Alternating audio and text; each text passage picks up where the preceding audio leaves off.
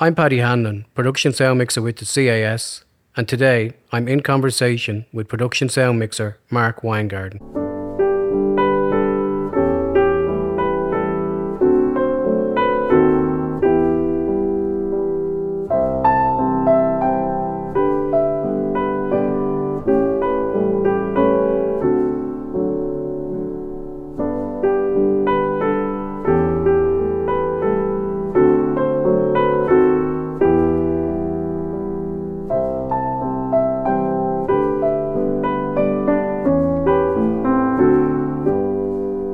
Something substantial in order to get the attention of the clubs. Why? Because they're exclusive and fun, and they lead to a better life. People want to go on the internet and check out their friends, so why not build a website that offers that friends, pictures, profiles? I'm talking about taking the entire social experience of college and putting it online. What's with kids today, huh? No respect.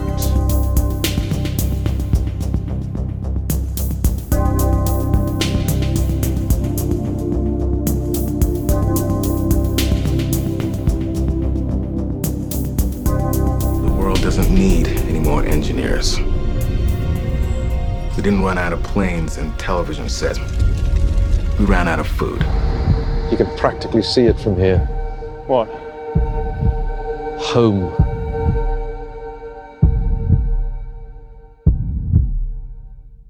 On reading Carol Urban's Meet the Winners piece about Maverick in this summer's CAS Quarterly, I was first made aware of Mark Weingarten. As I looked to his body of work, I was instantly moved to find out more about his long, varied and busy career. Anyway, will we kick this thing off? All right, let's do it. Let's try it. Congratulations, first of all. CAS award and an Oscar this year. You've two Oscars at this point, 2 CAS, 1 Emmy, and I think 5 Oscar nominations. Is that correct? Yeah, something like that. You've stopped counting. I know I have 2 Oscars.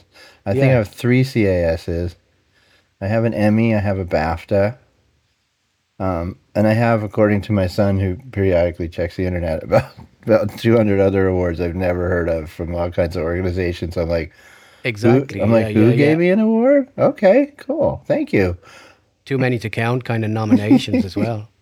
But thank you so much. It's an honor to be here. Happy to join us. No, it's well deserved. I was looking at we'll touch on it later on, I was looking at the CAS Quarterly interview you did. You touched on some of the technique that you used in Maverick. But at the same time now, I want to kind of go back to the beginning with you. And just to see, was sound a thing for you? Was film a thing for you? Like, what happened? How did you get dragged into this field that we're in? Okay. For me, it was film. I grew up in New York City in the 60s and 70s, and I watched a ton of movies. I used to go to this movie theater called the Thalia up in the 90s. I lived on the Upper West Side, and it was kind of like the New Beverly here, where they always constantly playing like old movies. And so I watched tons of stuff there, and I was very immersed in movies. It's funny, too, because now you realize how accessible all that stuff is, because of the internet, because of all the streaming services. But back then, I mean, you could only see we had 3 major channels of television, and the Late Late Show was the only place you're going to see a really old movie. So going up to the Thalia was really fun for me. It's like back in the day when you you come in and you catch a movie on the TV and you're so happy that you caught it. Yeah, exactly. where now we kind of don't have that emotion anymore. I was, and you have to explain to your kids, if you wanted to see that show, you had to be home at 8 p.m. on, whatever night it was, and tune to the right channel. And my dad had a friend who would get violent if you called him during laugh-in. He would just, but so anyway, so I grew up and I was very invested in movies, and I took in my high school, last year of high school, we had a little film production and film history course, and I took that, and we watched. We watched "Kiss Me Deadly," which I loved, and "The Godfather" and "Mean Streets." I graduated in '77, and that was all 3 of those movies. I was like, wow, this is really great. So this is like when you were a teenager, you were going to all these movies, and then you left high school, right? Kind of with an interest in it. I did, and then I went to college for a year, not focusing on film, and then I just dropped out because I really wasn't into college. I told my parents I didn't want to go to school anymore, and my dad said, "Well, what do you want to do?" And I said, I think I want to work in film production." So he said, "I have a friend who produces commercials. Why don't I introduce you to him and see what he says?" Because I said, "I don't know what to do. I'm not sure if I should go to film school or get a job or what. How do you approach this?" So I met my father's friend, and he was very gracious. He took me to a really nice, expensive lunch, and he said, "Film school is BS. What you want to do is get a job as a PA, and he goes, I can hook you up with some commercial contacts. You can work as a PA for them, and you'll get to know sort of all the different jobs on the set and learn maybe what you think you might want to do, and maybe attach yourself to somebody in that department and come up that way." Good advice. So, yeah. Yep. So he gave me a few contact numbers, and I called all of them, and I sent out my BS resume that I had made at the time, and it took a few weeks, but somebody finally agreed to give me a couple of days work, and I worked as a PA, and they liked me, so they kept me. So I started working full time as a production assistant on commercials.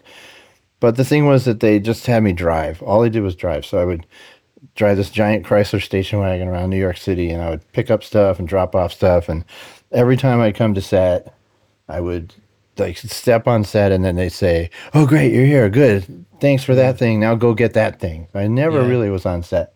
The one thing I kind of learned about being on set was that when the red light was on, you wanted to open the door very quietly and walk in, which I realized I was completely wrong, but that's what everybody did. And I was like, that's what you're supposed to do, right? So it's kind of like Starman. Do you remember Starman? Yeah, yellow light, go very fast. Go very fast. Yeah, exactly. One of my favorite line. I love Starman so much. After almost a year of that, never getting to really learn anything, I quit. I said, "This is enough. It's not working for me." So then I went to NYU undergrad film and television for about 2 years, where I got to make a bunch of films. They put us in groups of 4. We make short films, and each film, one person would be the DP, one would write the film, one would direct the film, the other person would do sound, and we would rotate. So that's where I first really got to do sound, like actual real sound, where I saw it put up on screen. And we would screen dailies in this great big movie theater. And I remember one day sitting there, there was a scene we had done where 2 people were whispering really quietly in a close-up, and I brought the mic right in on their heads, and they projected in dailies, and these people were gigantic on the screen, and the sound just was fantastic. And I was like, "Oh, that's so cool." Yeah. And I go, and I did that. You were turned on. I was really excited about it. So that was sort of my first real taste of sound, where I was like, that's cool. I could maybe want to do that. That's really neat. And then around that time, I saw Apocalypse Now at the Ziegfeld Theater, which is this fantastic theater in New York. And that movie opens with that helicopter circling the theater and the Doors playing the end. And I was like, wow, sound really is a huge part of movies, isn't it? Yeah. So then at NYU, I was able to get job internships as a picture editor, because I think I was mostly focused on editing as being what I thought I wanted to do. So I edited picture for a while, and then I got really claustrophobic and bored of the people I was working with in this little office for months and months. And one of the other editors, because we used to watch each other's cuts, we had a suite where there were 5 or 6 editing stations. Different movies were cutting in different rooms. So we'd all go visit each other's cuts. And one of the other editors said to me, "Hey, have you ever thought about sound editing?" And I said, "No, why? What is that exactly?" And he said, "Well, I noticed that, you do a lot of your own sort of sound editing with pre-laps and, hard cuts on sound and so forth. It seems like, you intuitively do that." Yeah. And I was like, "Oh, I didn't even know I was doing that," basically. He said, I know a sound editor that's looking for an assistant, and I asked him to introduce me. And so I worked with, he introduced me to Jeff Brown, the sound editor, and I did 3 pictures with him. And first picture, the production sound was fine. Second picture, the production sound was terrible. Third picture, the production sound was fine. So I asked him, I said, "What was the deal with that second picture?" And he said, "Well, production mixer didn't do a very good job." And I said, "Can you explain to me, what constitutes what's good and what's not, and what happened and so forth. And he did. Yeah. Mostly about matching backgrounds and getting the mic in close enough to be appropriate for the shot and so forth. And anyway, so I left school because my internships had turned into jobs, and I went back to NYU, and my friends were doing their final films, their graduate, graduate, but the films they would graduate, their final projects. And I said to them, hey, can I mix your final films? And a bunch of them were like, yeah, that'd be great, because nobody there was really, at that time, there wasn't much of a focus on sound in the program. Yeah. So I said, the only thing is that you have to rent a really good boom mic, because I didn't like the mics they had in the rental department there, or the checkout, whatever. So I made each of them either rent like a 416 or a Sheps or whatever. I think it was all 416s. I don't think I even knew about Sheps yet. Which was a good call on your behalf. They were great, and they sounded great. I mean, so then they had the Student Academy Awards where they showed all the films, and my films really stood out because I was the only person that really knew what I was doing. I was mixing the sound. So after that, a bunch of people noticed that, and they came up to me and they said, if I ever make a movie, I'm going to hire you. And I was like, okay, sounds good. Yeah. So, and gradually over time, that actually happened. Some of the people, went on to make films and call me their first, kind of small features or, short projects and stuff. After that, I said, yeah, I want to work in sound. I want to try being a boom operator. So in New York at the time, there were either like really big budget movies or like no budget movies, but nothing really in between. Right. And I wasn't certainly going to work on a big budget movie because there weren't that many of them, and they were union people. I wasn't in the union yet. Yeah. I was only going to work on really small projects. And the mixers who did those small projects, who would be willing to hire me, were the mixers that nobody wanted to work with anymore, basically. So I worked on and off for a couple of years. I worked basically with two of them. Right. One or the other. One had a 416 and an 816, and the other had a Neumann 81 and a Neumann 82. That's what was going on in them days, wasn't it? That was the kind of, although the Schopes was around, but like the Neumanns and the Sennheisers definitely were, that was a popular pair. Yeah.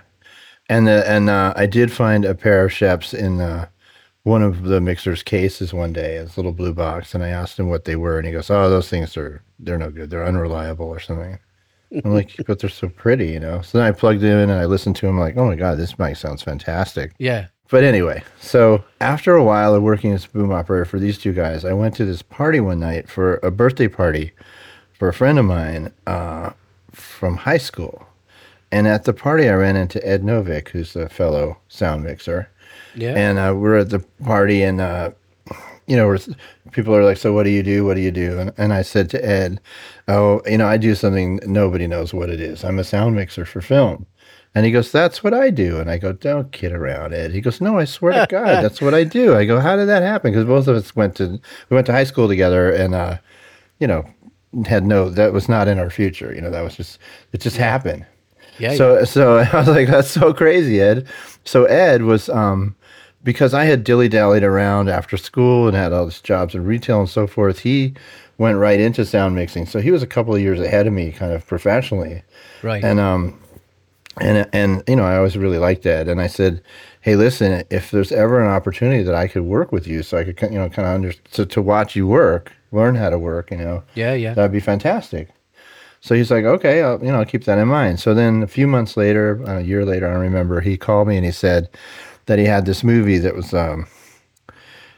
centered around a dance contest, and they had potentially as many as 35 songs for playback. So they were budgeting a full-time playback operator. Perfect. And he said, if you'd be interested, I'll put you up for it. And I said, yeah, it'd be fantastic, So it happened. I got the job, and it was back in the days we were doing playback off Nagras and using like whiteout to mark the 1/4-inch tape where the where the cues were and stuff. In relation to that, would you use two machines so you can quickly have an option, or were you just dealing with one spool? What I was doing was I had I would make multiple I had multiple take up reels. Yeah. And I would have like one song across 2 reels, and I put it over on the desk, and then I have the second song, and I put those reels up. Right. And it was so great. It's so mad, isn't it? It's mad when you think about it. It was archaic. And we had earwigs, and half the time the earwigs didn't work, and it was like a whole. Nothing's changed there. Yeah. I have these like a couple of earwigs that I call the miracle earwigs because for some reason they always work, and nobody gets it. Like nobody else on the crew understands. You're like because the thing works perfectly, and then I go, you don't understand. This is a miracle, okay? This stupid thing is working perfectly off this enormous distance every time. I don't know why. Yeah, and I don't want to jinx it. Maybe I am right now, but don't let anybody else handle them. You know what I mean? It'll be a sad day, touch wood, if someone steps on one or something like that. Definitely touch wood. Back to the Ed thing. So. He hires me to do this playback job, and it's really it's actually the playback part of it is quite complicated, but it ended up working out. Yeah. And it was fabulous for me to actually get to watch Ed work because Ed is a really good sound mixer, and I finally saw, this is the craft. This is what I need to do. This is how and then what happened in that movie was that they got behind the dance. The dance contest put the movie behind schedule, so they formed a second unit, and I ended up mixing all the second unit, which is great. Lovely. Which is really fun. Yeah. Yeah. That was good. So now I came back to work armed with like the knowledge I really needed to be like really good at my job, and then it was just a question of applying it, basically. Yeah, it's great to have that opportunity, especially when you're that hungry. When you're younger and you're hungry, like you're just sucking it all in, all the everything you're seeing. It's like, that worked. Yeah, you know what I mean? Yeah. It's an exciting time, actually. I thought it was very exciting when I first got into film. I was like, man, I just added up, Yeah, me too. Still do to an extent, when things work out, or when you're trying to work things through. The process. I suppose you got that with Maverick. I don't want to get into Maverick right now, but like it's the project where, okay, I'm going to sit and I'm going to have a few beers and I'm going to think this thing through. I love that process. Many things that I did, I'm writing it down on the back of a napkin. You know what I mean? Yeah, sure. I do, absolutely. Yeah. With Ed, when we did the final scene of that movie, it's like one of those, the everybody gets together scenes, and we were going to shoot it in this yard, and Ed was like, he called like a sound department meeting. He's like, we got to sit down, we got to figure this out, and we did the same thing. We drew it all out on a piece of paper, and it's going to be these 2 people enter from here, and they're going to be on wires, but then these people enter from here, and they'll be on a boom that'll lead over to this and that, and and then we'll have a second boom here for this and that. And we like, we worked it all out, and one of the biggest issues, of course, back in the day, radio mics weren't what they are now. So reception was always a consideration. And we wanted to get the receivers as close as we could. And we wanted Ed to be able to see. I don't know if we had video monitors. I don't think we did. He wanted to be able to see everything. Yeah. And whatever. And there was, cable issues, like you had to conceal all the cables. Anyway, the greatest thing was there was like a little tree house in the middle of this set, like the yard that we're shooting in. And we put Ed up in the tree house. It was so great. Yeah. So he's like, they're shooting the trees in, but he's up above the cameras the whole time. It was so great. It's kind of genius, the whole thing. That's it, isn't it? It's that little working it out. It's like, this is going to work. This is amazing. Yeah. And it did. It worked great. We finished that. I came back to New York. That movie was shot in South Carolina. And do you remember what movie it was? The movie's named Shag. Shag? It's like a shag is a kind of a dance, evidently. All the stuff where they're driving in the car on the way to the dance contest, that was my second unit work. Lovely. I think I had maybe one of those Shure mixers or something. Remember those terrible mixers? The little 3-channel ones. I think it's an FP33 or something. Like it's that. like, I think I had to use one once for teaching people, and I was like, it's just like, that's not nice to use. It's got like a VU meter that just has no relationship to reality whatsoever. A bullshit thing that just flicks from left to right. It's like you immediately learn to ignore it completely. You're like, does it sound okay? Good. That's where you determine it. So anyway, exactly. You learn to use your ears when you're using equipment like that. Yeah. Okay, so at this point, I'm working in New York. I'm doing after school specials and stuff, and I'm not. I know there's no real opportunity for advancement. So I start telling my friends that I'm thinking about going to L.A., and everybody says, "Don't go to L.A. if you don't have a job." So I book another after school special.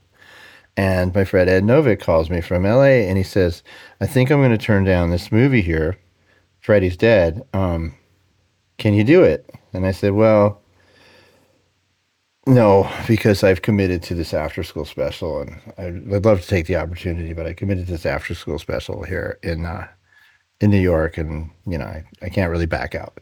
It's too close. Yeah. So he's like, okay, well, all right. So then the next day, I go to work on like a documentary or something, a one-day job, and I come home kind of late at night, and I park my car in front of my house, and I unload all my equipment, and I'm really tired, and I just fall asleep on the couch. Then I wake up like around midnight, and I remember, oh, my car is not parked on the good side of the street for tomorrow morning. I'll have to get up at like 7 to move the car. I'd rather just move it now. And I move my car around the corner, and I get a good parking spot. And as I'm walking back to my house, I get held up by these two guys, one with a gun and one with a knife.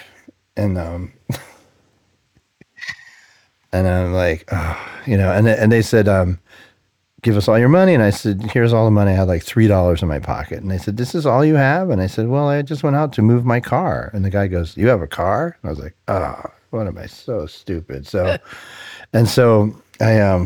I said, well, here's my car key. You can have it. It's this red car around the corner. And the guy can't drive the car. It's a stick shift. And he turns the key in the ignition and keeps smashing into the car in front of him. And he gets really agitated. He comes out. He's waving his gun around. He goes, what's wrong with this goddamn car? And I said, it's a stick shift, man. And he goes, you drive. And I said, no, I'll teach you how to drive a stick. It's really easy. He goes, shut up. Get in the car. So the guy with the gun gets in the back. Guy with the knife gets in the front. And they make me drive them around all over Brooklyn, scoring like crack and smoking crack in the car with me. And I keep saying, I'm really tired, guys. It takes 5 minutes to learn how to drive a stick. You're welcome to have the car. They're just like, yeah, but like, you're nervous as well? Were you shitting? Yeah. I want to get out of there so bad. But I just was like, I think what saved me was I was so aggravated because I was so tired. I'm like, I'm really exhausted. Just, you could have the stupid car. I don't care about. Just let me go home and go to sleep. And they have a whole conversation about what to do about me. And one guy's saying, we should just waste him. He saw our faces. He knows our names. And the other guy's like, come on. The guy cooperated. Give him a break. And so the nicer guy, the one with holding the knife, he grabs me by the shoulder, shoved me out into traffic. And there's one car is rolling up as I roll out into the street, and it stops. I put my hands on the hood of the car, and it's a cop car. Oh. They caught the guys. I get home, and I'm totally freaked out, and I'm just saying to myself, I knew my time in New York was running out. I felt it. Like I've been thinking for a while. It's time to get out of New York. And then the universe has given you an outlook. Yes, the universe gave me. Yeah. So, and then I think, well, I was just offered an opportunity to work in California. I should do it, So I call Ed back and I say, yeah, I think I want to do Freddy's Dead if it's still available. Meanwhile, the clock is ticking because I've got this after school special I'm supposed to do, and I don't know if I should back out of it or not. So by the time they finally decided to hire me on Freddy's Dead, it was the day of our production meeting for the after-school special. And I've been trying to call the UPM for a couple of days to sort of give her a heads up that maybe I would be doing this, but she was so busy in pre-production that she never returned my calls. So I ended up going to the production meeting for this after-school special and sitting through the whole thing. Then, for your few words at the end of it all. Yeah, giving my input and so forth. And then as soon as the meeting was over, I grabbed her. I said, we have to talk. You come with me in your office right now. We need to talk. So she said, okay, what is it? And I take her in the office and I tell her the whole story about being carjacked. And she's just super sweet about it. She's like, oh my God, that's so awful. Yes, I totally understand. You need to get out of New York. No, don't think twice about it. We'll find somebody to replace you on this thing. I'm so sorry that happened to you. She was really, really sweet. That's very understanding. Like Yeah. a lot of people would be like, "What are you doing?" You know. It's nice. We're actually still friends. I know her pretty well still. That's great. See her That's great. periodically in LA. But so I came out and I did Freddy's Dead. That's how I got to California.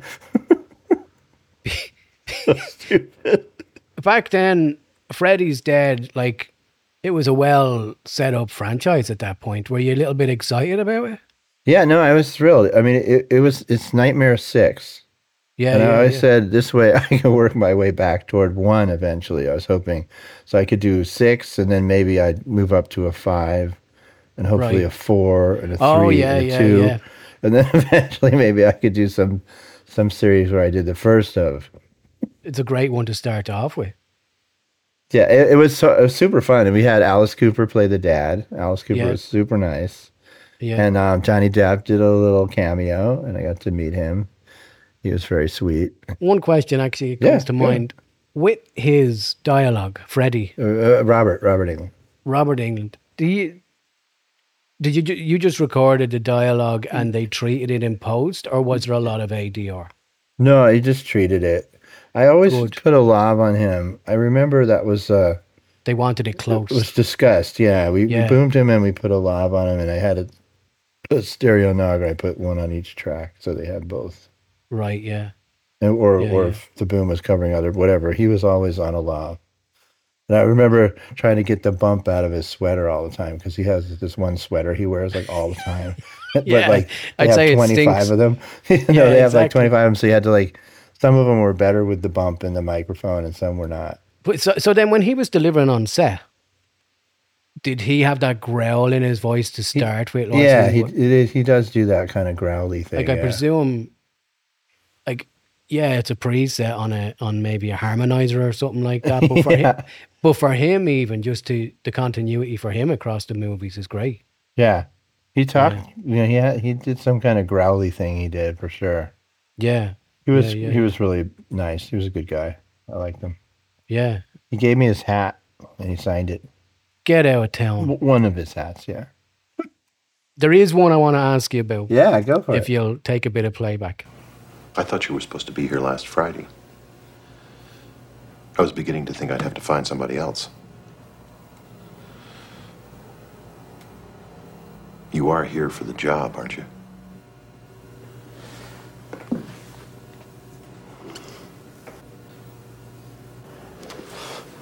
You must be Wayne. Yes. And you're Lyle from Dallas, right? Right. Good. I'll just, would you take your coffee and let's go back in the office. Red Rock West. I love Director John Dahl, Nicolas Cage, Dennis Hopper, Laura Flynn Boyle, and J.T. Walsh. yeah, and that scene is J.T. Walsh and Nick Cage. Yeah, and Nick he's carrying a bit of remember Raising Arizona? Was that beforehand? But it is this kind of that character running through it at that point, isn't there? Yeah. I don't know which was first, but yeah, it's definitely sort of that persona, yeah. What equipment were you at that point? Do you remember? Yeah, that's gonna be still Nagra and Shep's. But I was very committed to Shep's mics. When I Right. was for years I boomed everything interior with Shep's, and I guess I was using the 416s on the exteriors. It's a reliable mic. Like you said, Yeah, yeah. you could hammer nails in with it. Yeah. Still work. But that's interior scene, and that's all Shep's and into a Nagra. And I think I had an old Sonosax that I mixed most of my early movies on.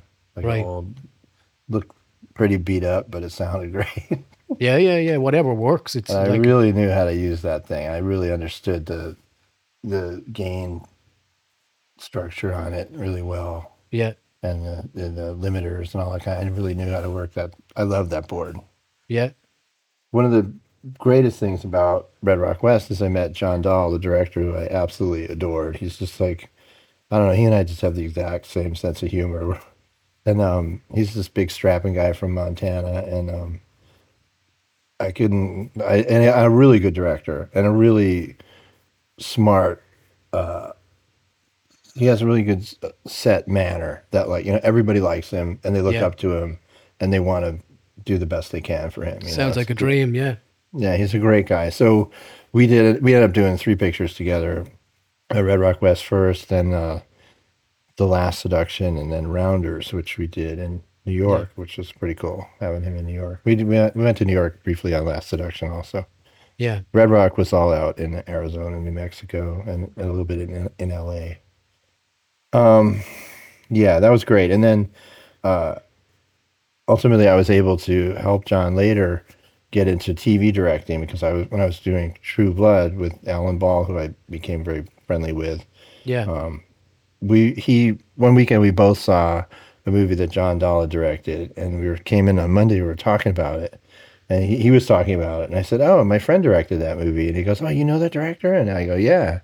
He goes, "Is he good?" I go, "He's the greatest guy. I adore him." And he said, "Do you think he might be interested in directing an episode of True Blood?" And I was like, "Heck yeah, he would." That must be a nice feeling to be able to hand work back to a director, you know what I mean? Especially one that you respect. Yeah, it was so cool. And so then I called John right away, and he hooked up with them, and he started directing True Blood, and now he directs tons of TV stuff. He's like, all these series. Like, so good. I'm so happy for him. That's amazing. How did you get on with Dennis Hopper? He was really fun. I really liked him. Good. I wasn't sure what to expect. Yeah. I was a little bit scared, but he turned out to be great. And there was this one moment where I knew he didn't like to be wired, so there was a shot where he was saying a line kind of distant from the camera, and the only thing I could do would be to put a wire on him, or I could ask him to delay the line a little bit, get closer to the boom, then we could, get it. So I went up to him and I talked to him about it, and I said, "Dennis, I know you don't want to be wired, and I don't want to, but I would have to if you continue to say that one line where you're saying it. But if you waited a couple of steps and got a little closer to us when you said it, then we'd be okay on the boom." And he goes, "Are you asking me to speak up?" And I said, "Well, no, I'm just saying if you delayed the line a little bit as you're walking toward us, then we'd be fine." He goes, "Okay, yeah, I'll do that. No problem. As long as you're not asking me to speak up." Like, okay, fair enough. And JT, that voice, man, he could talk the quietest of any human on the planet, and you could still hear him. That was so great. I loved his voice. Yeah. JT Walsh. I like JT a lot. He and my boom guy became really good friends on Red Rock, and they were like traveling buddies. They used to go on vacations together. Really? I don't know where that came from. From one cult classic to another one. Okay. And I'm going to hit you with another bit of play. Okay. Winky, where's Winky? Who's Winky? It's all right. He's probably just playing with Sal. Oh, the dog. Winky! Winky! Ah! What?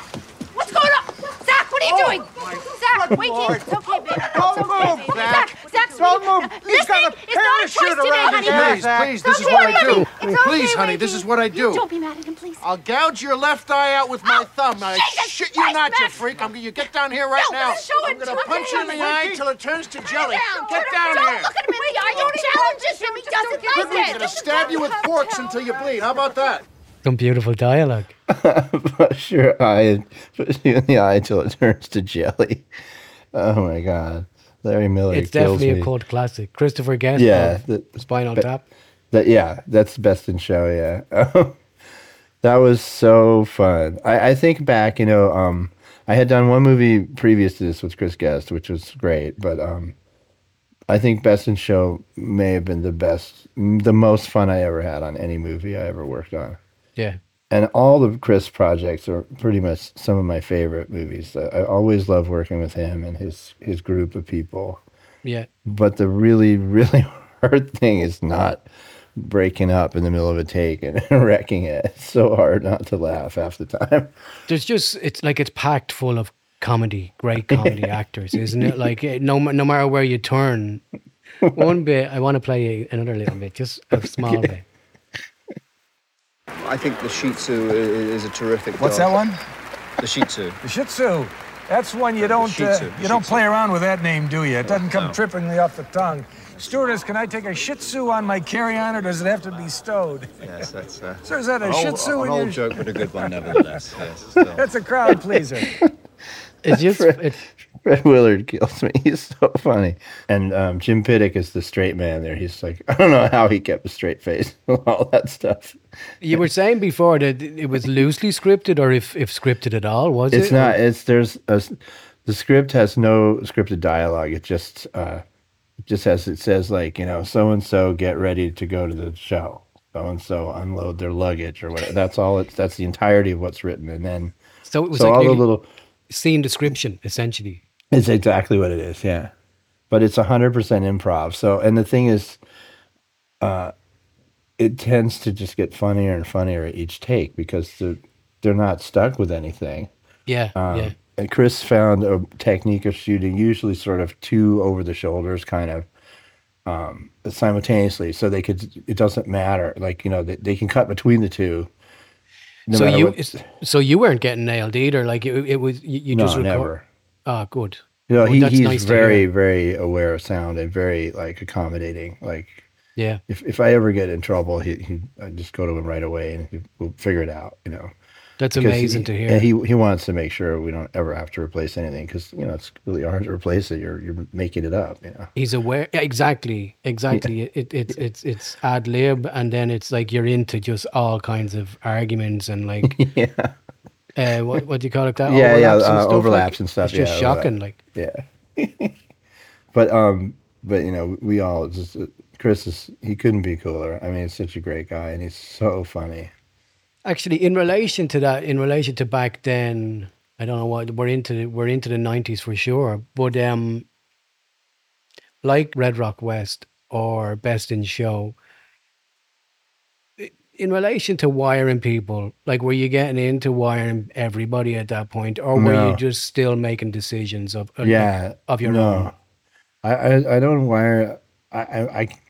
I can't even count. I don't know if I wired anybody on Red Rock, maybe once or twice. And yeah. Nobody on Best in Show. I just double boom everything all the time.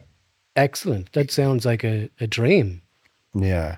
And they intentionally light like Chris's movies so we can boom it because they know that that's critical. It's great knowledge to know that you're going into a production that's going to look after you like that, isn't it? Yeah. I mean, we did a bunch of Chris's movies with Roberto Schaefer as a DP, who's just a sweet guy, really sweet, but he completely knew the drill. And I remember we did one without him, and it was just this nightmare of fighting the lights all the time and trying to explain. Yeah. It was my hardest one, too, because it was called A Mighty Wind. And the thing with that movie was they were playing live music all the time. So I had kind of worked out like the way I wanted to do it. It's live acoustic music. There are folks, the Folksmen are the group that's in the main group. And so, and what I wanted to do was to hang a Shep's pear in the center of every shot and then double boom with Shep's so that what I would do is we do the dialogue. And then when they went into the movie, I'd pull down the booms and just let the Shep's pear play.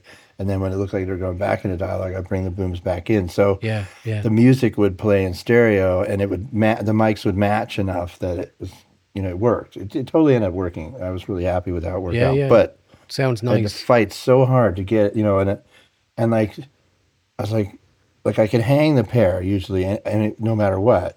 But now I need the booms to match that. I don't want it to change. If I wire them or whatever, it's not going to work because they're talking and then going right into music and then talking again. It's not. Yeah. It needed to be seamless. It has to exist as one kind of picture. Yeah. Yeah. Soundscape. You don't want to hear like too big of a difference. Exactly. So, but it ended up working out great. It was a big fight because the DP didn't understand what I was trying to do or the level of importance of it.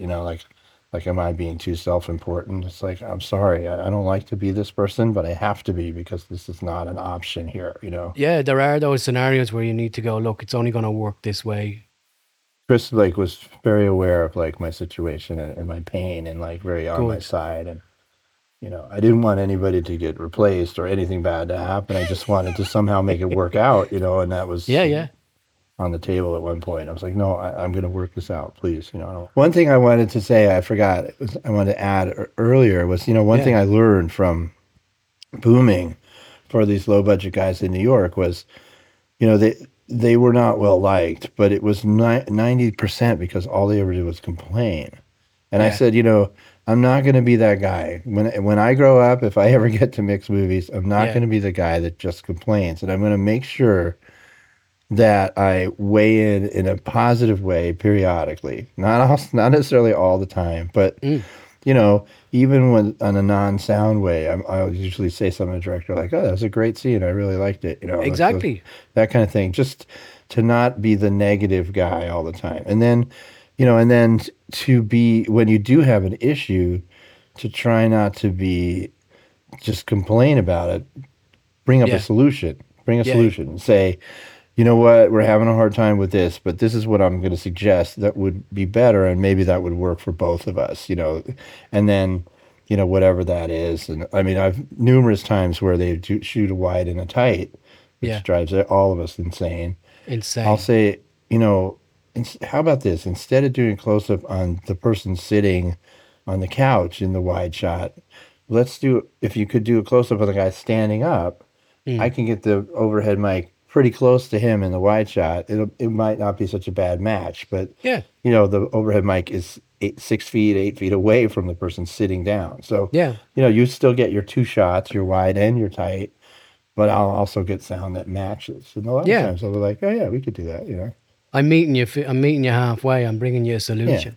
Yeah, I agree. I agree. After Best in Show, we're into your prime time Emmy for The West Wing, and I just want to just hop off the movies for a little minute and just ask you about The West Wing, because obviously that's a Actually, let me it's just a character. Let me bring in one thing before we talk about The West Wing. I did this movie with Robert Altman called Cookie's Fortune.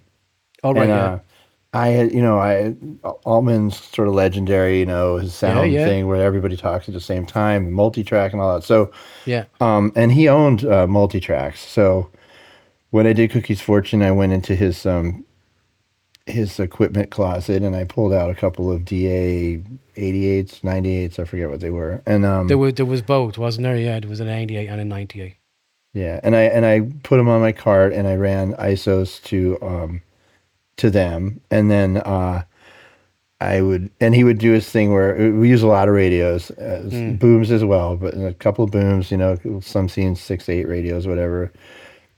He would make little groups of people, like he'd say, like these 3 people are talking to each other, and and we would put like one mic on somebody in each group, so you have like, you kind of like tune in on the background of what these people are saying.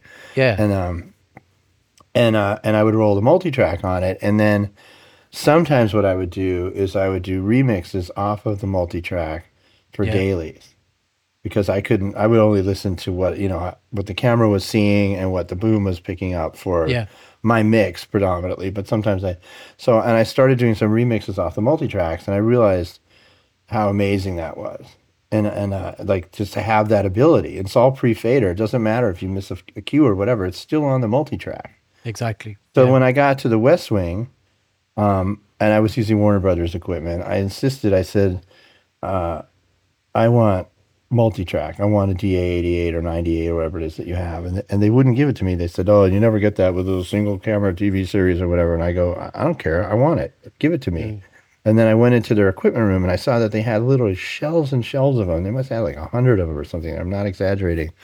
Piled on top of each other. And I go, give me one of those things, for Christ's sake. You got 1 million of them. So they said, fine. So they gave it to me, and I started multi-tracking the West Wing. And what was so fantastic about that was because I had so many crossfades to do, because West Wing is all pretty much a ton of wires, and like, you know, these people are talking, and then they peel off, and then they'll bring those people up, and then so it's like crossfade all over the place. Yeah. But the thing that was so great about the multi-track for me was I wasn't scared of making mistakes.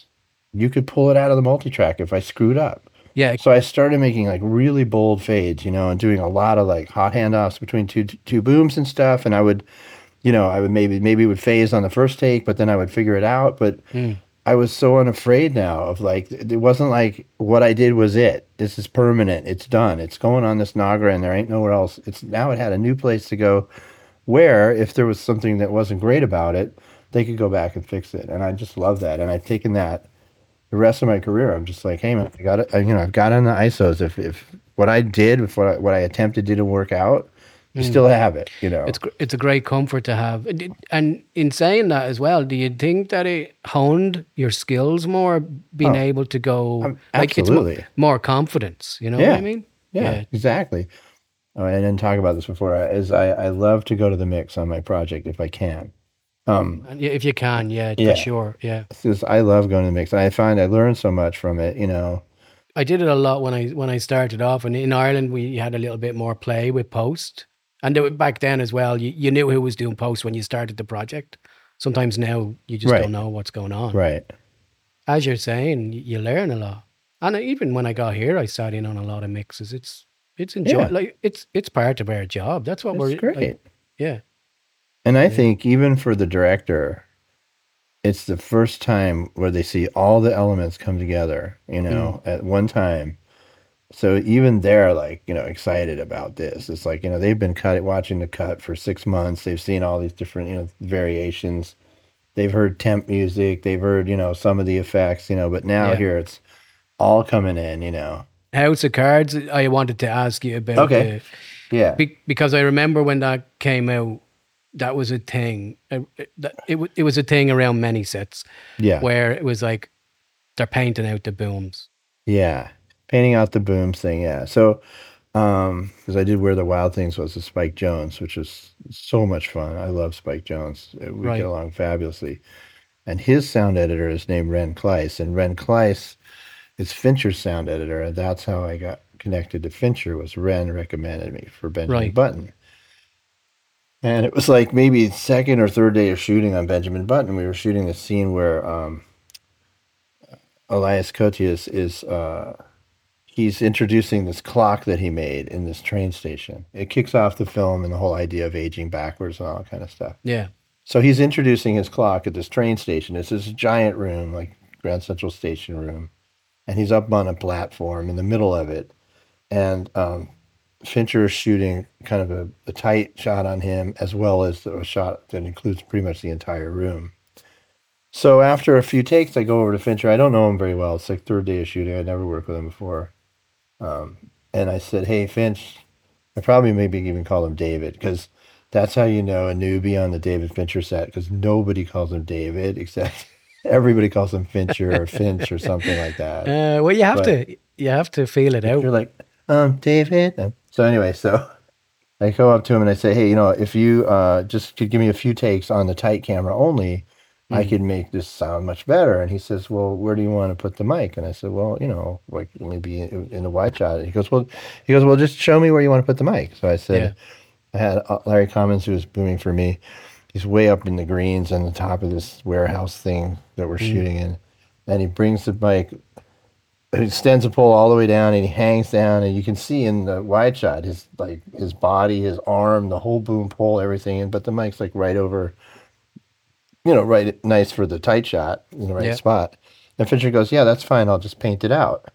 I'm like, what? So in the wide shot, I mean, it's just like totally like, but Fincher, who is so aware of what he's going to do in post, and he's, if he's going to paint stuff out, he's happy to paint the boom out too. Why not? Which made total sense. So the whole time I worked with him on all the different movies and different projects I did, including what's it called? You just said House of Cards. House of Cards. Thank you. Was that Fincher? Was it? It was. Yeah, Fincher. Okay. It was like Fincher's show. He directed the pilot episodes, and then he was kind of the showrunner the whole time. Okay. That was just the first time I heard about it. And it was a thing. That went everywhere. It was like they're painting booms out. Seeing as you're talking about Fincher, I have a bit of playback for you. It's a funny thing about coming home. Looks the same, smells the same, feels the same. Did I ever tell you I've been struck by lightning 7 times? Once when I was sitting in my truck just minding my own business.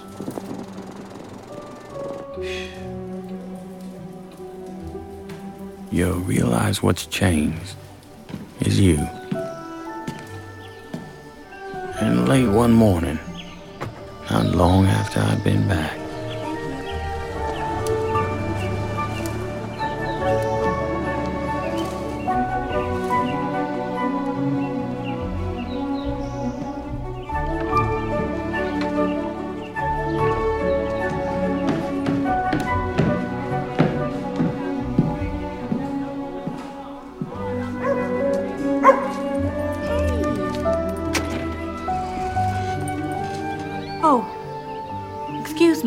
Weenie here? Daisy?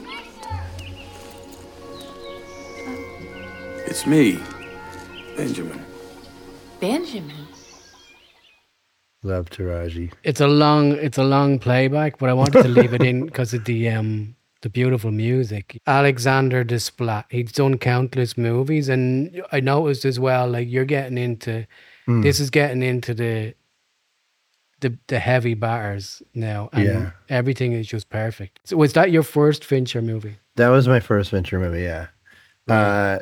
I personally really like Fincher. I think he's an amazing filmmaker. I think he's actually kind of underappreciated in a way, if that's possible. Yeah. I think actually what he did on Benjamin Button is so spectacular. It's beautiful.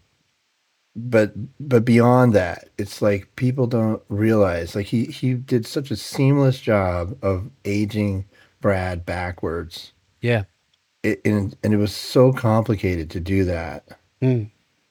But he did it so perfectly that people don't even realize how much was involved in doing it. We had all these different guys play Brad's body. In different states. And they would have like blue hoods on. Yeah. And then at some point, Brad himself is in the picture because it's now the right age. And we did aging stuff with makeup and so forth. But then what we did later was we did a facial replacement thing where we brought Brad into a stage, and I put multiple microphones above his head at different distances because what he was acting to the cut, so his face would turn his head and so forth as the person on. And he would say his lines, and the cut would go from wide to tight to medium, whatever it was. So we had to mic all sizes at the same time. Oh, I see. Yeah. Because it was just his head, but then his head was placed on the bodies of these other people. This is a technique that had never really been used before. Before Benjamin Button, the only time it had been used was for this Orville Redenbacher popcorn commercial. which if you ever saw it, it's like the head is so disembodied, it looks wrong. Since Jurassic Park, like that was the next thing everybody was talking about Benjamin Button. Yeah, that's what I remember. It was just like, this is insane. It was amazing, and there was a moment in the middle of shooting where Fincher called me over and he said, check this out, and he shows me on his laptop one of the composited scenes where they had put Brad's head on the body. It was the one where the old guy's in the wheelchair on the porch wheeling himself back and forth. Yeah. And I go, it's like, it looks amazing. And Fincher goes, yeah, it's gonna work. And I'm like, wait a minute. That is some kind of guts to mount a $200 million movie on like this. Hopefully this is gonna work. You know what I mean? That takes some kind of moxie. It worked great. I mean, it's amazing. It was magic. It's cinema magic. You know what I mean? I think so too. And they have all those AI arguments and all now, but I guarantee you, like a tale like that just won't exist. There's so much kind of experience and passion and, life experience. It's just a beautiful tale. It's cinema making just at its finest, I think. Some people might disagree with us, but I think it's a beautiful piece. I think it's beautiful too. My kid loves it. He's 16. He thinks like the best. He always talks about it being one of the favorite of my movies of his. Yeah. Which I also really like it. My son Oliver was born right after we finished principal photography, and I made a lot of recordings of him. And I was talking to Ren Kleiss, our post mixer, and he needed baby sounds for the Benjamin Button baby when it's first born. So I had made all these recordings of Oliver, and I separated them into two classes. I had Happy Baby and Sad Baby, and I sent him those files. And a lot of Oliver's crying and giggling is included in the Benjamin Button soundtrack. That's his first film credit. In relation to the shots and your mic placements, did you just kind of get a camera in and go, right, give us an 18 or give us different sizes and then just read off that? Or were you just kind of placing it from your own knowledge, if that makes sense? Meaning on the facial replacement, or like the placement of the mics, you were saying, No, I just arbitrarily, like in the when we went to do the facial replacement, which was after we shot the whole movie and it had been edited, we went in this little stage. I just kind of speculated this is what I should do. So I took 3 mics. I put one, like a Shep's, like just right over his head. I took another, I think it was a Shep's, like sort of medium-ish. And then I took a CS3 and I put it far away, like a wide shot. It makes complete sense. Like it's nearly like the post approach where they had the near and the far mic. It makes complete sense. And I just figured, I put them on 3 separate tracks, and then, whatever Brad said, they could, and because he was working to a cut where he would be half the line might be tight, half or whatever, first line might be in a wide shot, second in a, I see. They would have all 3 to choose from in post. It's perfect. It worked great. Brad was so cool. I was like, I really like him a lot. He's a really impressive person. But he got the process so well. Like, he was watching his double moving in a picture in a monitor, and he mimicked the movement so perfectly and said the lines so precisely, at the right time. Like there was no real lip sync. It didn't matter because the face is going to be replaced. But just for the timing of the scene to react to the other actors, which he was hearing for the performance. Through headphones I was giving him. It was really impressive to see. It's great to observe like an actor of that ilk doing it. I mean, there's some, isn't it? And I think Brad is amazing. He's really cool. Kate Blanchett, how did you get on with Kate Blanchett? So I love Kate Blanchett. She's so cool. That's someone that that's on the books. It's like, I need to do a movie with Kate Blanchett. I need to do a Tron movie, and I need to do a Kate Blanchett movie. Tron is with Jeff Bridges? Yeah. I love him. I'm an 80s kid, so Tron for me at that time, the Atari ST was out, or the Commodore 64s. Like, life was exciting. Right. And Tron for me was like, whoa, this is amazing. So I have a bit of a fixation with it, This year at the Oscars, I was working with Kate and Jamie Lee Curtis on something. But the day they announced the Oscar nominees, we were working together. So I came into work and they're like, hey, Kate got nominated for an Oscar. And everyone's like, hey, Kate. And they're like, hey, Jamie got nominated for an Oscar. Yay. And I didn't say anything. And then somebody goes, didn't Mark get nominated for an Oscar? And I'm like, yeah. And so then it made a whole thing about it. It was so sweet. Kate and Jamie, they're like, we took all these pictures together and they got cakes for us and all this stuff. Yeah. And so then we kind of followed each other through all the awards. It wasn't until this thing we did just now that she, I really got to know her. And she's so sweet to me. Yeah. She mentioned me on like Jimmy Kimmel or something. She said my name. She said, oh, I was nominated with a sound mixer, Mark Weingarten, Lovely. I was like, oh, it's so cool. I texted her. I told her my mom was so proud.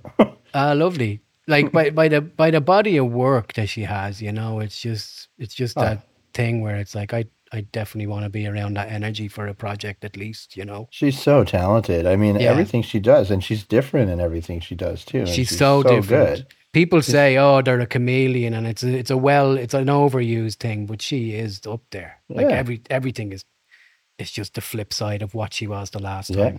She's so good.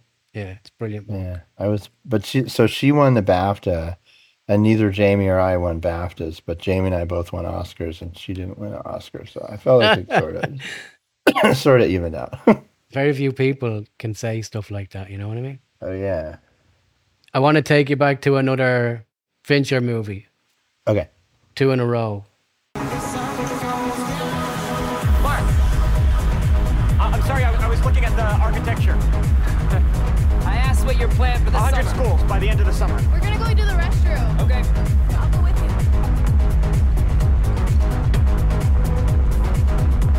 Your date looks so familiar to me. She looks familiar to a lot of people. What do you mean? The club scene in The Social Network. I love that stuff. I love working on stuff like that. I love working stuff out like that, and I wanted to ask you about it. So that was really cool. Yeah, I was really happy with how that turned out. So what I did there was I the house had this really fantastic system, and it got super crazy loud. So I put the playback through that, and then I gave the boys earwigs, and I turned the earwigs up as high as I could get them, as loud as I could get them. Yeah. And what I would do is I'd blast the music. You know, the shot that opens the scene is it's like a crane shot that comes in on them. Yeah, so it comes the music's across, yeah. blasting in on them, and then just before they go to the dialogue, I kill the music to the room, but I keep it going in their earwigs, so they're kind of shouting over their earwig sound the whole time. And it worked great. And yeah, no, it's you know. great. It's great. It's great when stuff like that works, or it's great to play like that for the day. You know what I mean? At work, sometimes instead of doing a bit of dialogue, it's Yeah. nice to have that little bit of interaction with the music, and then have it all play out in front of you. Yeah.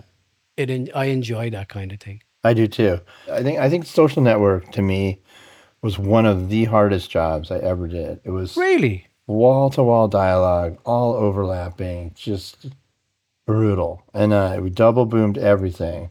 It's Sorkin, isn't it? It's Sorkin, yeah. Right. Yeah. Okay. Okay. And he was there when we did it. And I knew him from The West Wing, but All right. he was there when we did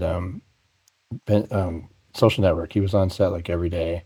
Mm. And I think working now that I see that he's directing, I have a feeling that watching Fincher work was like a good directing lesson for him, because Fincher's amazing.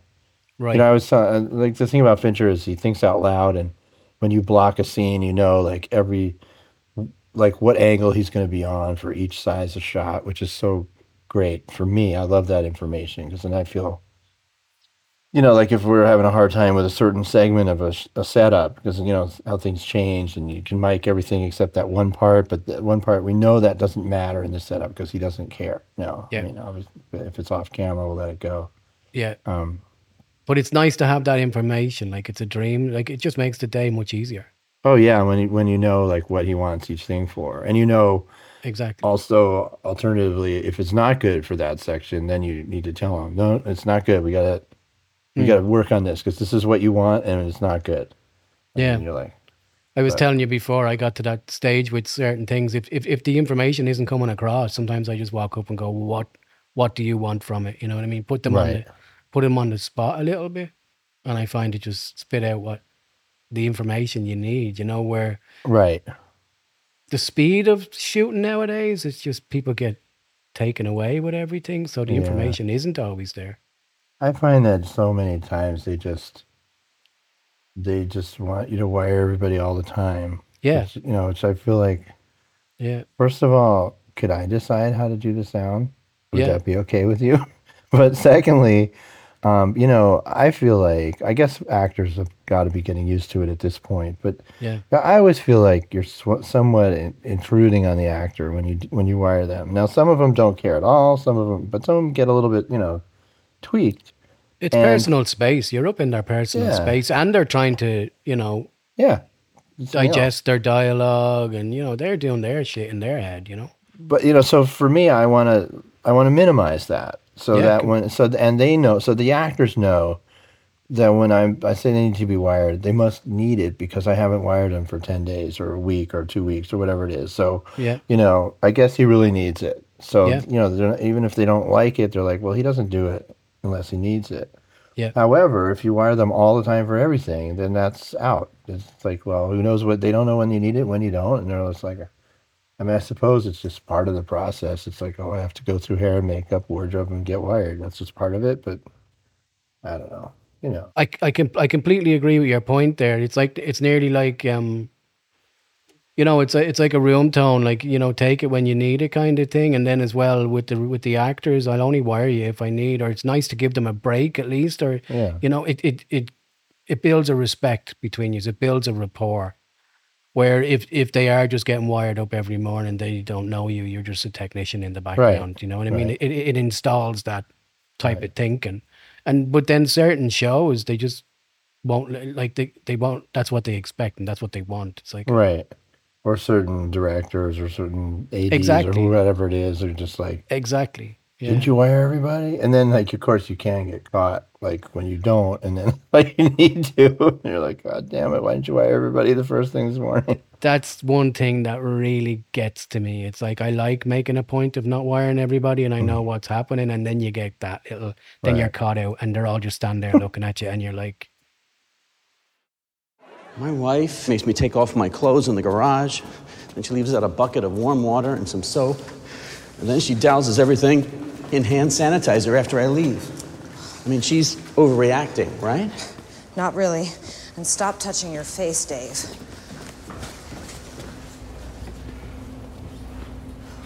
I love Kate. Okay, we'll put the airlock here. I want 25 rows, 10 beds apiece. The most febrile cases at this end. We'll set up triage outside. FEMA can handle food in the basement. And we'll need to be operational within the next 24 to 48 hours. Gotcha. Nice job, Dave. This'll work. Thanks. Now find me 3 more just like it. Excuse me, Dr. Mears. Is this coming out of your budget or ours? that's the producers at the end. Yeah. Contagion. I completely skipped this, and then I ended up watching it like the night before we talked the first time, and I was like, what the? Like, I know, the movie that predicted the pandemic. Word for word, nearly, wasn't it? It was like crazy. I know. Yeah, it's pretty crazy. It was Soderbergh, wasn't it? It was Soderbergh, yeah. I worked with Soderbergh many times, but this is the highest percentage of a movie that I did with him, basically. Right, yeah. But yeah, I went to Hong Kong with them on this, which was really cool, going to Hong Kong. Kate Winslet, she unrehearsed did this scene. I mean, I was blown away where she had to draw this stuff on the blackboard and do this thing while she's saying this long, involved thing that she's talking the whole time and drawing this whole thing. And I was just like, she just nailed it, like right out of the, I was like, wow, that's amazing work. You can nearly tell by the way she carries herself that she's just going to be on it. Mm-hmm. You know she was great. Yeah. She was great. We did this CDC scene in there. That was insane. That was pretty much one of the biggest setups I ever did for anything. So Lawrence Fishburne he runs the CDC. He's standing in the middle of this room, and he's got monitors from all these different countries, and he's talking to Germany and Switzerland and, like, what's going on with with the pandemic. And so they've got this abandoned office space. Yeah. It was an enormous space, like a full city block with all these different rooms in it. And they set up live cameras in all these different rooms. Wow. And that they were feeding to this board that was, in front of Lawrence. Yeah, I remember watching it, and I was like, wonder how they did this. And then he was able to talk to them. They were able to hear him. He was able to hear them. I gave him an earwig. I had some speakers set up if we wanted to do it that way. But I had I went in there to prep it, to look at it, so I had to put I had to have earwigs in every room so that they could hear him. Yeah. And they had to be on different frequencies so that they wouldn't screw each other up. And then I ran it all through a board. I brought in a guy to do that board because I wanted to give mix minus to everybody so that they didn't hear themselves. Yeah. Which I later realized not a problem with earwigs. If the person hears themselves, it doesn't actually really bother them. But I was like, I didn't want them to hear themselves. I thought it was going to be a problem. Yeah. So and it was like, I think like 9 rooms or something. And then I brought the producer down with me a couple of weeks before, looking at the space, going, this is an enormous amount of work to wire this place up. I'm going to need some people to come in, and I can't do the work because we're shooting a movie, right now, like somewhere else. So we brought in a crew, and they put in, I think initially 30,000 feet of cable. What? To cable all the rooms to like the central spot to the mix board that was going to do the mix minus that was going to feed me. And then I got there, we were going to shoot on Monday morning. I got there Friday night, and they're like the guys are sitting down, and it's not connected to the main board. I go, what's going on? It's not connected. They go, oh, we ran out of cable. I go, well, when were you going to call me that? Tell me that. They go, well, I don't know. And I was like, but it's Friday night. We got to shoot this Monday morning. Wow. So I called Scott Smith, who's a mixer in Chicago, and I said, I need as much XLR cable as you can give me. And so he said, yeah. So he brought it over on Saturday. I climbed up on a ladder and I like connected all the cables hanging out of the ceiling to like all the way to the rest of the board and labeled everything. That's literally, you're on the biggest setup of your life and you're literally just doing it yourself or finishing it off yourself. That's mad. I was all alone on Saturday doing it myself. That's mad. And it worked out great. Yeah, talk about going the extra mile. I was so nervous that Monday morning. I was like, is this going to work? Yeah. Congratulations. Thank you. That's the one you should have won the award for. We had a pretty good night, me and the guys that rigged it for me, you know. We had a pretty great night in Chicago that night. For took sure. Everybody out. Hammered. Yeah. That's the thing as well, like what we do as well, like there are those times where when you have that beer, when you get to sit and have that nice meal and treat yourself, right? You know that you've deserved it and it's just really enjoyable, isn't it? It's true. It's totally true. Yeah. Amelia, be safe. Give my regards to Dr. Mann. I will, Dad. It looks good for your trajectory. We've calculated 2 years to Saturn. It's a lot of Dramamine. Look after my family, will you please, sir? We'll be waiting for you when you get back. Little older, a little wiser, but happy to see you. Do not go gentle into that good night. Old age should burn and rave at close of day. Rage, rage against the dying of the light. Though wise men at their end, no dark is right, because their words had forked no lightning they. Do not go gentle into that good night. Rage, rage against the dying of the light.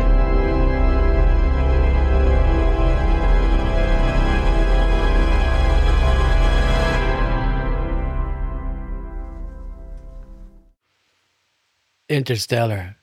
Yeah. Just to have those voices at your fingertips, you know what I mean? It's a nice experience, I'd imagine. Michael Caine. And then even with the crescendo there from Hans Zimmer, I know it's not what we do, but then if you're talking about the picture as a whole, it's another perfect piece, isn't it? Yeah, I really like the music in Interstellar. It's brilliant. Yeah. Took a lot of flack because it in some places obscured the dialogue, but it didn't bother me. I thought you understood the picture without hearing those words, and I thought that Hans's music was beautiful. I loved what he did. It is beautiful. Yeah. Yeah. Yeah. Evidently, they went all over Europe looking for the right organ to record that piece. Really? And Hans told me they not only looking for the right organ, but the right player, because he said it was a very complicated piece to play. Yeah. They had to find somebody who was up to the task, who knew the organ.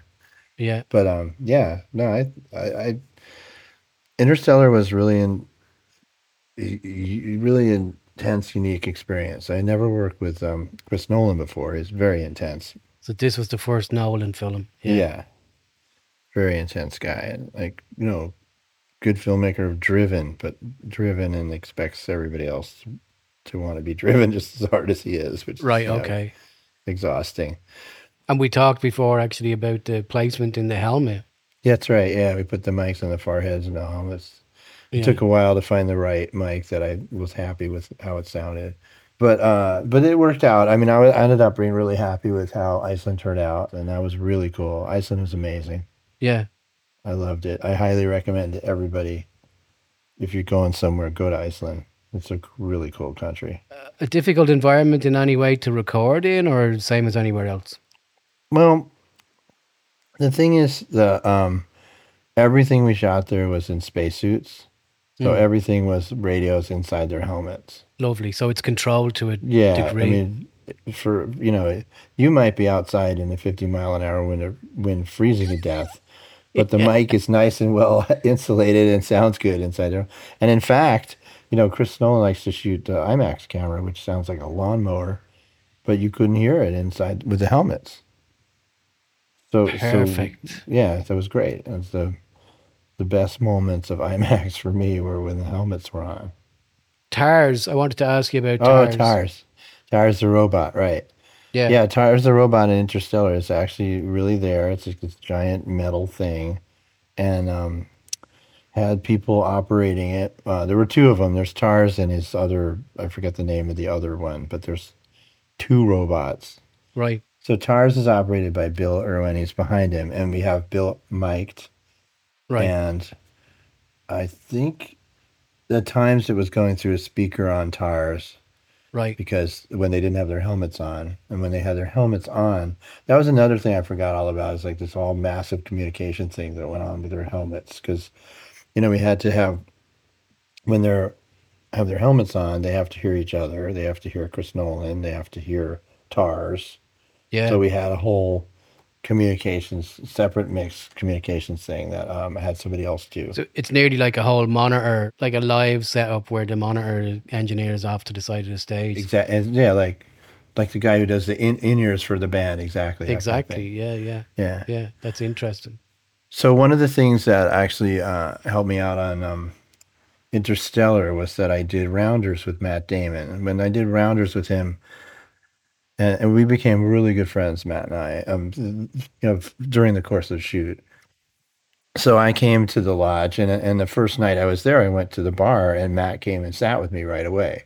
So the two of us are sitting there, having a beer, and Nolan walks in, and I saw him like clock it. He goes, "Oh, Matt Damon is friends with new sound guy." It's like, oh, So then he came and sat with us, and we ended up actually going back to my room and drinking some more. And the three of us. So initially, that was great because right at the beginning of my time with Nolan, I got to bond with him through Matt. Basically, it's a great little intro. Yeah, and it means a lot. It makes it easier.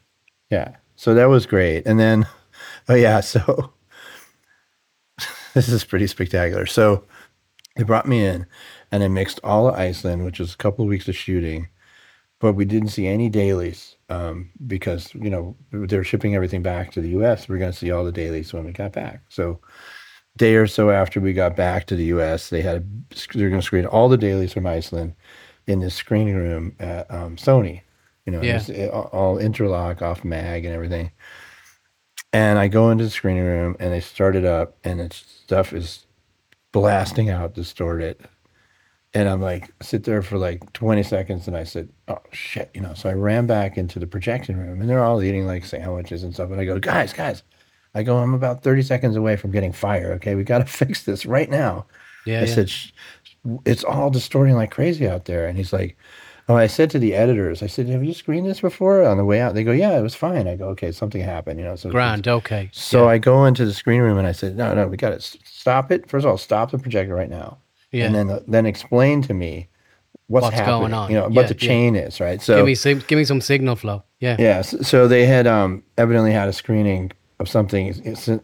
Since they tested our dailies out, they screened something else in there, and they changed all these parameters. So I said, well, show me like the chain. So the chain was so ridiculous. It was like this crappy little cable came out of the back of the projector and went into like a Mackie mixer.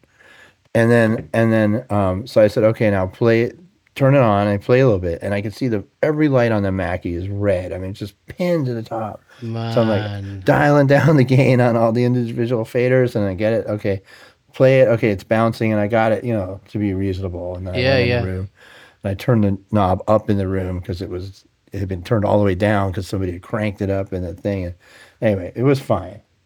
But I was just like, man, I'm sure I would have been shit-canned, they'd be like. But it is mad, isn't it? Like you're sitting in the cinema or whatever, and you think all these like hugely technical things are going on in the background, and you walk in and it's like a little RCA cable into a Mackie mixer. Exactly. It's mad, isn't it? It is mad. It's so bad. You didn't get the sack. So you got an Oscar nomination. No, I ended up doing okay.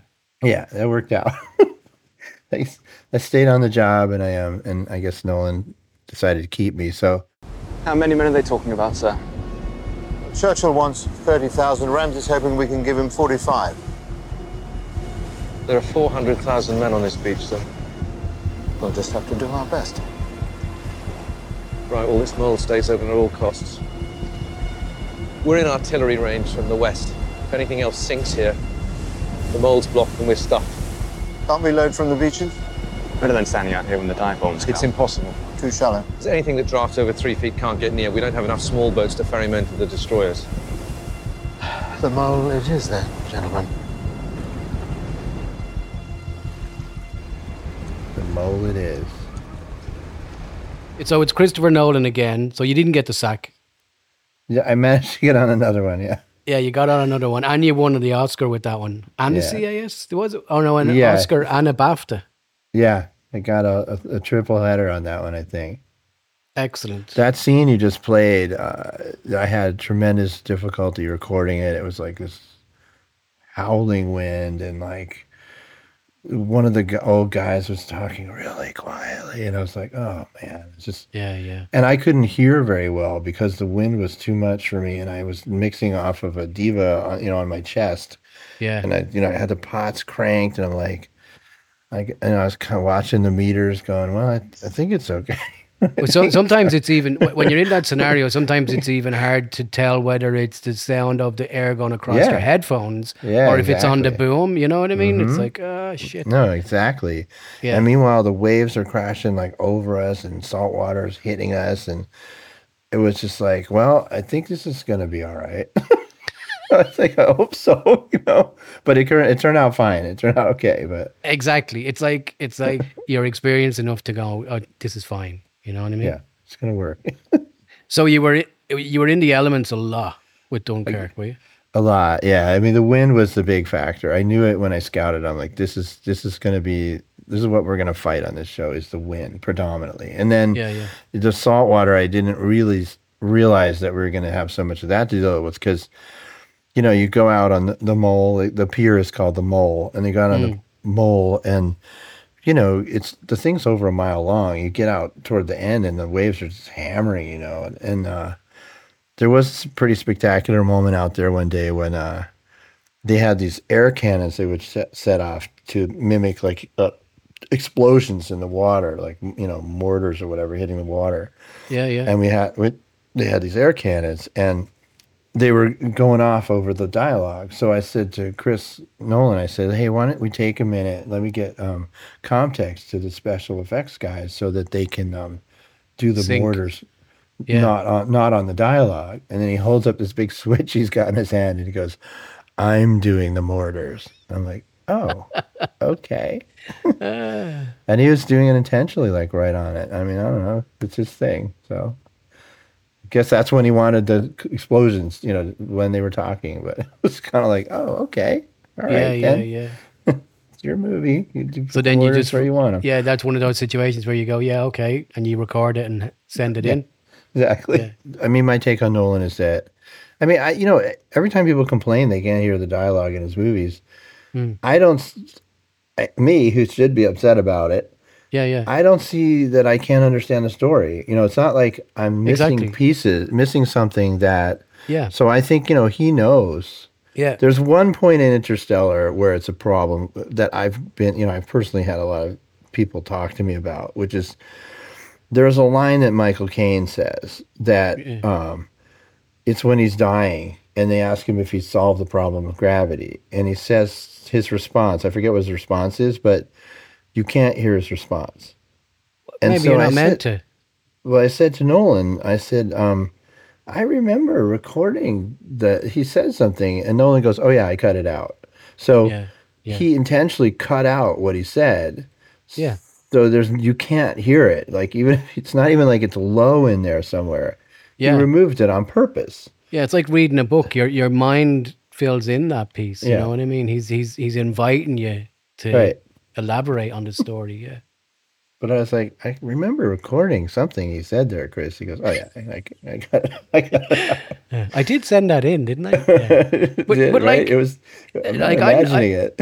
With Interstellar or anything, like, I don't even remember. Like I told you, I'm an easygoing watcher, Right. In Interstellar for me, I'm grappling with my brain, just saying, stay in, stay on target, pay attention. But, it never bothered me. It never was a question to me. These are all just complaints that I've heard off other people. Right. never occurred to I me. mean, one thing I found really fascinating in the process of making Interstellar was that what Nolan would do on stage with the rockets and stuff Yeah. was he would have projections outside the window. So when you filmed toward a window and you saw like you felt the movement of the ship like spinning or whatever it was, Yeah. it was because there was a projection spinning, and it wasn't something that was done in post. It actually was being filmed through the window, and Yeah. it gave the feeling that the ship was moving. Yeah, yeah. Kind of genius stuff. So we had like all these projectors, and the stage was crazy because the rockets are really humongous, and then the Yeah. projectors are humongous, and they're up on like forklifts or something. I forget, like jacked way up in the air to get them where they need to be. So there's like all this heavy machinery, like forklifts and Just making the shot work. yeah, and making it work. And then, and Ritter fans on forklifts and stuff. And then when they would move things around, it sounded like a construction site because they start up all those things and it was beep, Yeah. beep, beep, beep. It's like so loud in there. It's crazy. So his thing is, it's all practical. As much as possible, yeah. Yeah. Even the fires on the beach in Dunkirk, that's practical. I don't know what those guys made that out of, but it was, Yeah. I mean, you see it from the air, and it's like huge fires they're making. It's definitely a thing I can get behind. I think the mind switches off when there's too much green screen. I know there's an Yeah. awful lot of effects nowadays, and it's hard to even tell the difference. But I think in the background, somewhere in the back seat, the mind kind of just dulls. You know what I mean? Yeah. It's back I to hear the ya. old. It's back to the old animatronics and stuff like that. I think the mind is a little bit more activated when it's paying attention to that kind of stuff. So I'd love to see an awful lot of directors taking that stance. You know what I mean? But Yeah, to a certain extent. I mean, I was telling you earlier about the ships because we have all these pre-production meetings, and half the meetings were consumed with like to get this ship to Dunkirk on this date.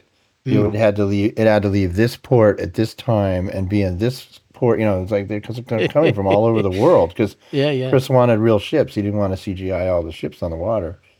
But so it was crazy. So they were like picture ships as well, like picture cars. They didn't work. Yeah, but I mean, we're talking like battleships and stuff. I mean, like giant picture ships. Humongous things. I went down there. I recorded all those boats. I went into every boat and recorded every sound. It's so much beautiful. fun. Yeah. But yeah, there were so many cool ships there. And we would go boat to boat. We had our own little Zodiac that we'd go out to the big boats in, and then have that netting on the side of the big battleships and stuff. We'd like climb up the netting with the diva hanging off my arm and stuff. That's ridiculous. Great. It's ridiculous, but it was cool. On that one, you knew that you were putting the work in for sure. Oh yeah, it was exhausting, the whole movie. Plus, Dunkirk itself was so dreary. Like every first couple of weeks, just rained like every single day, and that and the salt water hitting everything. I mean, it was grim. I'm gonna hit you with your last one. Let's do it. He's gonna burn in. I'm going after him. Come on, give me tone, give me tone, give me tone. Snap out of it, Coyote. Come on, come on. Come on, Coyote. Come on! Coyote! Coyote! Coyote! Coyote, you okay? You okay? I'm okay. I'm good. Good. Good. That's enough for today.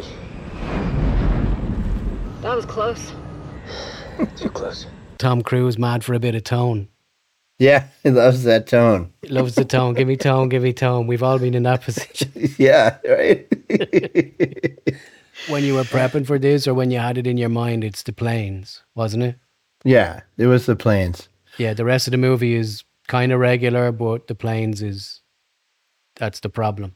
Yeah, I mean, when I met Joe, the director, he kind of dropped at the interview. It's like, oh, and by the way, we want to record all the dialogue in flight on supersonic jets for real, like not on stage, green screen. It's all going to be done for real. And I was like, okay, and let me go away and meditate on that. Yeah, it was basically. I'm just like, all right, okay, so I probably need to make that work somehow. So then, There was extensive scouting on that movie. So I went out to the, they call them naval air stations, to the bases where they keep the planes. So I went out there and I looked at the planes a lot and I talked to a million people. And so eventually I was able to find the right group of people to help me out. Because what I thought I would do is try to tap into the plane's communication system to get the helmet sound.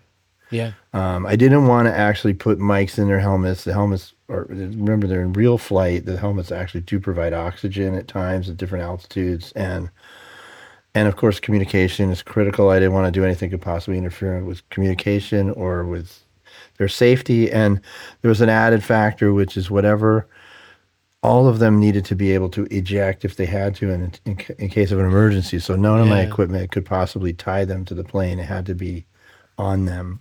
It's a lot of consideration. And then I suppose the limitation kind of guided you in the way that you needed to do it, which is helpful in itself. But on some level, yeah. So, I mean, I basically had decided, okay, this is how I'm going to do it. I'm going to find a way to tap into the communications. I even considered recording it from the ground because the transmission does come through to the ground, but and they archive it, but it doesn't sound so great on the ground. Like it sounds much better. You're so far away from the actual source. You want to be at the source. So what I really wanted was to somehow tap into the plane and get their in-helmet sound. And then in conversation with a pilot one day, he said, well, a lot of guys listen to their iPods while they're flying. They listen to music while they're flying. And I said to him, well, how do they do that? Do they have their own little headsets? He goes, no, they play it through the helmet sound. And I go, well, how do they tap into that? And he said, there's a place on the survival vest, which is the last piece of equipment they put on before they fly, the most outer garment, if you will. And I thought, all right, that's where we're going to tap in. We're going to do it in the vest, and I'll put like radio transmitter in the vest, and I'll put a receiver somewhere in the plane. That was my plan. I'd say you were relieved at that point to find that. Yeah, I was really relieved. And I auditioned different mics that could be put in the masks too, because they had different brands, different models.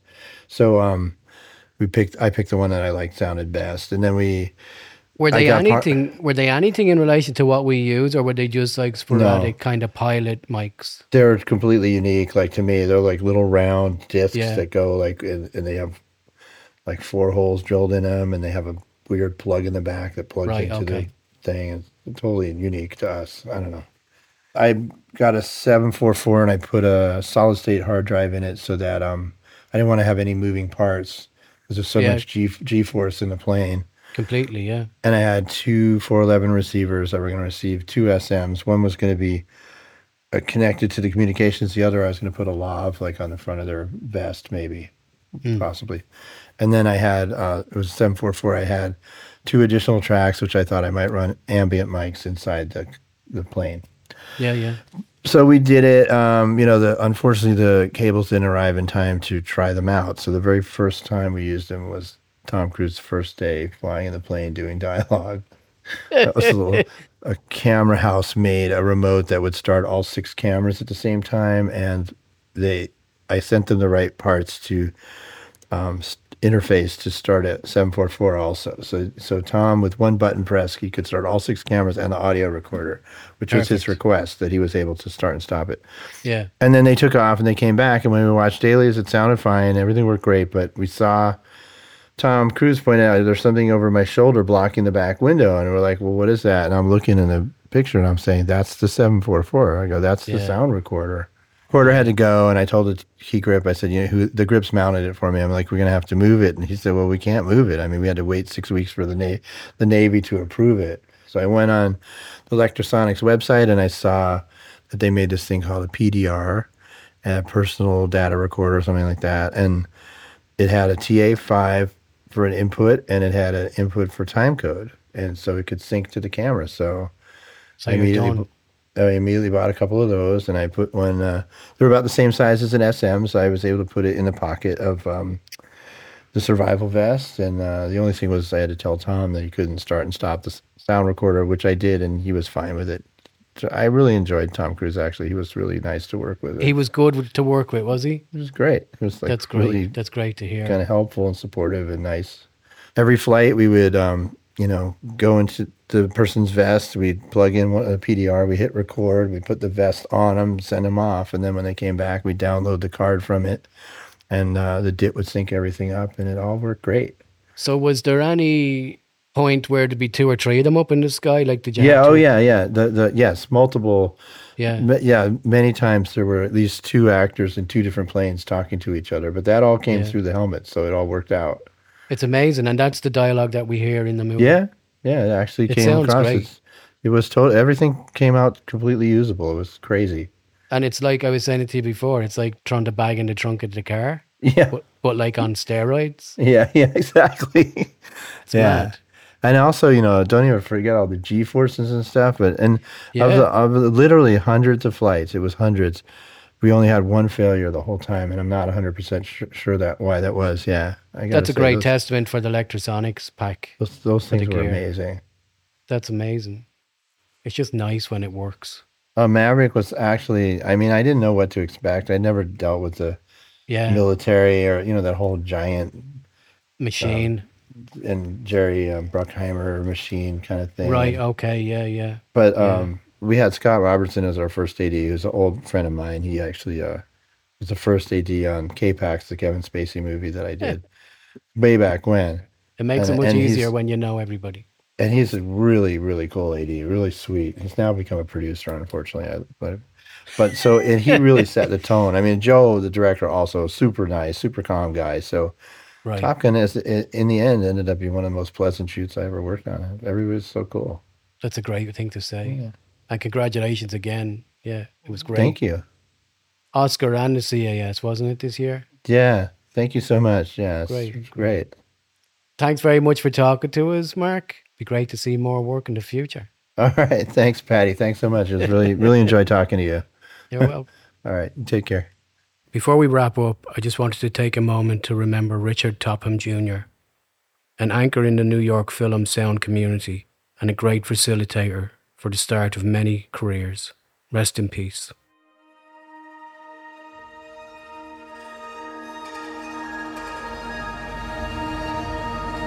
For what it's worth, it's never too late, or in my case, too early, to be whoever you want to be. There's no time limit. Start whenever you want. You can change or stay the same. There are no rules to this thing. You can make the best or the worst of it. I hope you make the best of it. I hope you see things that stop you. You feel things you never felt before.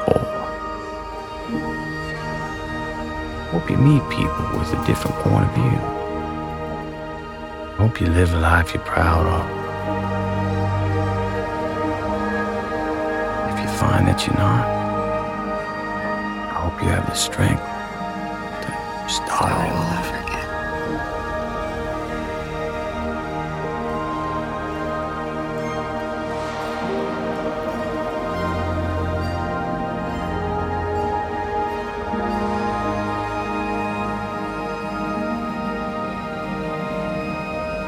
You can't just wish and hope for something to come true. You have to make it happen.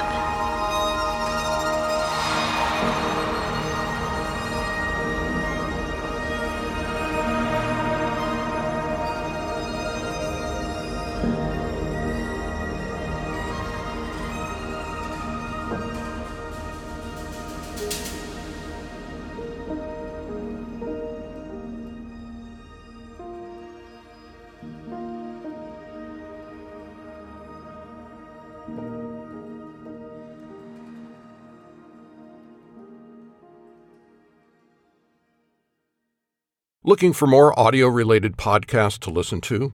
We're part of the Audio Podcast Alliance, featuring a hand-picked selection of the very best podcasts about sound. Be sure to hear the latest episodes from our friends in the community at audiopodcast.org.